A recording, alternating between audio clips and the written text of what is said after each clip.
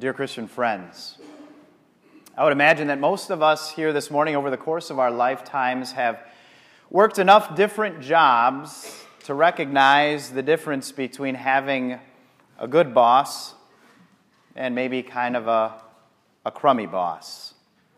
And it does make a big difference depending on how well you know that boss. Again, assuming that you don't just know his name or her name or a picture that makes you familiar, but you actually know your boss, their characteristics, the personalities, the way that they treat the employees, the affection or maybe not that they have for the company that they are serving. All of those impact how you are going to work, aren't you? So that maybe you've even experienced that you can work for a great boss in a crummy job, and a great boss makes that crummy job not so crummy.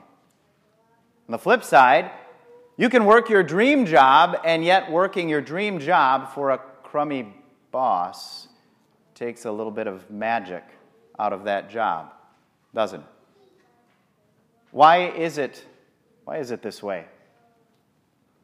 Well, because knowing the boss, or how well you know him, is going to directly impact how you feel toward him or her.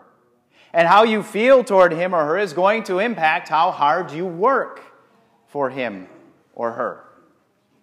So again, the better you know the boss and the more affection you have or appreciation you have for that boss, that translates or turns into, it shapes how you feel about the boss, which in turn is going to impact the quality and the quantity of work that you are willing to do for that boss. There's a direct correlation, doesn't it? So it matters how well you know the boss. Do you see any parallels, any similarities between the workplace relationship with a boss and our relationship, one's relationship with the Savior? There are some similarities, aren't there? How well you know that boss, how well you know the Lord is going to impact how you love him, how you live for him. Now, of course, as all analogies do, this one limps because the Lord is not our boss. Jesus is not the boss that expects the work of us. Rather, he's the one that first did all the work for us, right? And actually, that might be even more impetus, even more reason for that relationship with God to have greater impact than even our relationships with our boss. So as we consider the importance of how well we know the Lord, there is a connection. How well we know him impacts how we feel about him and how we in turn are going to live for him. So we shouldn't perhaps be so surprised by somebody that seems to live for self if they don't have a great relationship with the Lord, if they don't know him very well. Or if their understanding of the Lord is like that of a boss, a taskmaster, somebody that makes demands, somebody that has high expectations that are virtually impossible to meet. Why would that person who has that impression of the Lord be inclined to live for and serve the Lord?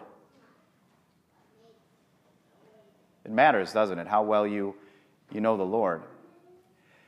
And so this morning we begin a series that focuses on the relationship between knowing the Lord and loving him and living for him. And it's imperative that we start out first with how well we know the Lord. And so this morning we focus on knowing the Lord as the Lamb, next Sunday the Light, and the Sunday after that, Lord. And only after we focus on that, then does our knowledge of the Lord fill us up with love for him, which then in turn the final 3 weeks of the series focuses on how we live for the Lord. So how well do you know the Lord? Is your knowledge of the Lord kind of like that cursory knowledge, that familiarity that you have with your mail carrier, a polite nod and a wave as you see, but you don't know them beyond that? Or is your relationship like that of your dearest and closest friend or even a spouse? Or is your relationship status with the Lord, is it on the level of, if he were to text you, he'd get a response right back? Or is it the level that you'd be okay ghosting him? Your relationship with the Lord matters. This was just reiterated this past week in our One Thing Matters class. One of the questions that I started out the lesson on worship was, how would you convince somebody today, a Christian in particular today, of the value of doing what we're doing right now? Why go to church in a day and age where the value of that is lessened and not appreciated nearly as much? Convince somebody else that coming to church on Sunday morning, gathering with the saints is important. And this person rightly said, well, I go there not because I have to or because it's some requirement to get into heaven, but because it's a relationship that I have with the Lord. Isn't that accurate? Your relationship with the Lord is going to fuel how much time you want to spend. Just like every other relationship really in your life, I don't imagine that you have real deep connections to people that you don't see or communicate or spend much time with. On the contrary, those relationships that mean the most to you are the ones that you are most invested in and the ones that are people that you spend the most time with and you know the best. So, recognize this morning that there is a direct correlation between how well you know the Lord and how you are to live. And really, this matters. This makes all the difference, doesn't it, at the end of the day? Because your quality of life, the purpose, the meaning of your life is going to tie down to how well you know the Lord. So, this morning, let's focus particularly on that picture of the Lord that has been revealed to us through the words of John the Baptist that are recorded for us in the gospel this morning. And if you, as you hear these words, if you kind of struggle to relate to this picture of the Lamb, guess what? You aren't alone. Even John the Baptist himself acknowledged that it had to be revealed to him. Listen again in our reading from this morning, John chapter 1, picking it up with verse 31. John shares, I myself did not know him, but the reason I came baptizing with water was that he might be revealed to Israel. Then John gave this testimony, I saw the Spirit come down from heaven as a dove and remain on him. I would not have known him except that the one who sent me to baptize with water told me, the man on whom you see the Spirit come down and remain is he who will baptize you with the Holy Spirit. I have seen and testify that this is the Son of God. So it had to be revealed, it had to be made known to John who Jesus actually was when he spoke those words in verse 29, look, the Lamb of God who takes away the sin of the world. And with those words, there was not confusion, it was rather a revelation. Because people knew exactly who the Lamb of God was. Let's see how well we know the Lamb of God as we reflect particularly on those words of John. Look, the Lamb of God who takes away the sin of the world. First of all, lamb. That probably isn't a picture that connects well with many of us today outside of the context of church. We come across the word lamb in the hymns that we sing, right? We come across the word lamb in Scripture, but what does it really mean? What is the significance behind it? Why that picture of all the others that God could have chosen? Rest assured, again, when John spoke those words, it meant something to the people of his day because that term, the word lamb, meant something to God's people throughout history. And if you're not all that familiar with it, okay, let's review it. Perhaps the most familiar context of this lamb is the Passover in the Old Testament. That special ritual which God called his people to celebrate on an annual basis to remind them of how he had delivered them from Egypt, but not only to serve that purpose, also to foreshadow the ultimate sacrifice that the Lamb, the Son of God, Jesus, would make for his people. And so God's people took what? A lamb, and they sacrificed that lamb. And they ate their Passover meal, and then they took the blood of that lamb and they painted it over the doorpost so that they would remember that by the slain blood of the lamb comes deliverance. A very impactful picture for sure. But it wasn't the only one in the Old Testament. Every morning and every night, the priest, whether at the tabernacle as God's people were meandering through the wilderness, through the desert, or in the temple when it had been established, the priest would take, guess what? A lamb and make a morning and an evening sacrifice. That picture of the lamb was always present, always before God's people, always foreshadowing the perfect lamb who would come. And how can you not call to mind the chillingly accurate words of Isaiah 53, describing our Savior who would be led like a lamb to the slaughter? And so when we see this picture, realize how rich this term is, the Lamb of God. The lamb means sacrifice. Lamb means blood being spilled. Lamb means payment for sin. Lamb means chosen one, Messiah. Lamb has significance. But not just any lamb. As John pointed out, this was the Lamb of God. The Lamb of God. If you have a plumbing problem in your house, perhaps in the past you've had an electrician come by that shares that he has a little knowledge of plumbing. But if you have a significant problem, who are you inclined to contact to look at that plumbing issue? The electrician who knows a little bit about plumbing, or the plumber who has owned his own business for several decades? Call me crazy, but I'm guessing you're going to go with the plumber, right? He knows what he's doing. This Lamb of God means that this lamb alone could serve the purpose that God demanded. He came from God. He was sent from God. God made him who had no sin to be sin for us. God sent his Son. That God, the one who sent his Son, that's the God who demands righteousness and perfection and holiness. So wouldn't you want the one who demands such things to be the one who offers them to you? This Lamb of God was the Lamb from God, given by God. And God alone is perfect, is pure, is holy, is righteous.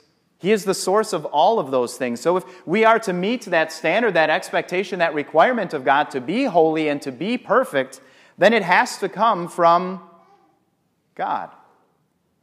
And so only this Lamb of God could fit the bill and serve that purpose. But John wasn't done yet. Not just the Lamb of God, but notice what this Lamb would come to do. The Lamb of God who takes away sin. Pause for a moment. Consider that sin. You know the one I'm talking about. It's that sin that you default to. It's that sin that maybe you have struggled with for years. Maybe it's a memory of that sin that you can't shake. It's that sin that you find yourself drawn to, loving, desiring. It's the sin that troubles your conscience, even perhaps to the degree of wondering if this is going to be the sin that is your undoing. You can show up in church, you can profess your faith, and yet you stumble and you trip on that sin again and again, and you wonder if on that last day when God calls you to account, if he is going to blindside you by telling you, oh, sorry. You see, faith also means not sinning like you do, in that way that you love and desire more than me. Now, consider that sin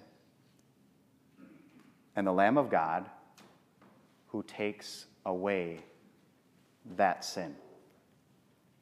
Not just the sins that we diminish, make light of, brush over, don't think too much of at all without a second guess. We don't even give them another thought, but that sin, the sin that troubles you, the sin that chases you around and will not give your guilty conscience any relief. The Lamb of God has taken away that sin. And friends, do not lose sight of the tense of the verb. that John the Baptist uses here? Do you notice that it's a present tense that John didn't say about Jesus, the Lamb of God who will take away the sin, the Lamb of God who took away the sin, but the Lamb of God who takes away sin. The sin that you're going to commit tomorrow, He will take away. The sin that you'll commit the next day, that same sin that you struggle with, that challenges you, that sin has been taken away, and He will take it away again and again. Always taking it away. And if the Lamb of God has taken away that sin from your record, then you can let go of it too. But John the Baptist isn't done. He doesn't even stop there. He goes on to say, look, the Lamb of God who takes away the sin of the world. Your sin, yes. My sin, yes. But your neighbor's sin, and yes, even your worst enemy's sin. The world has it right, but for the wrong reason.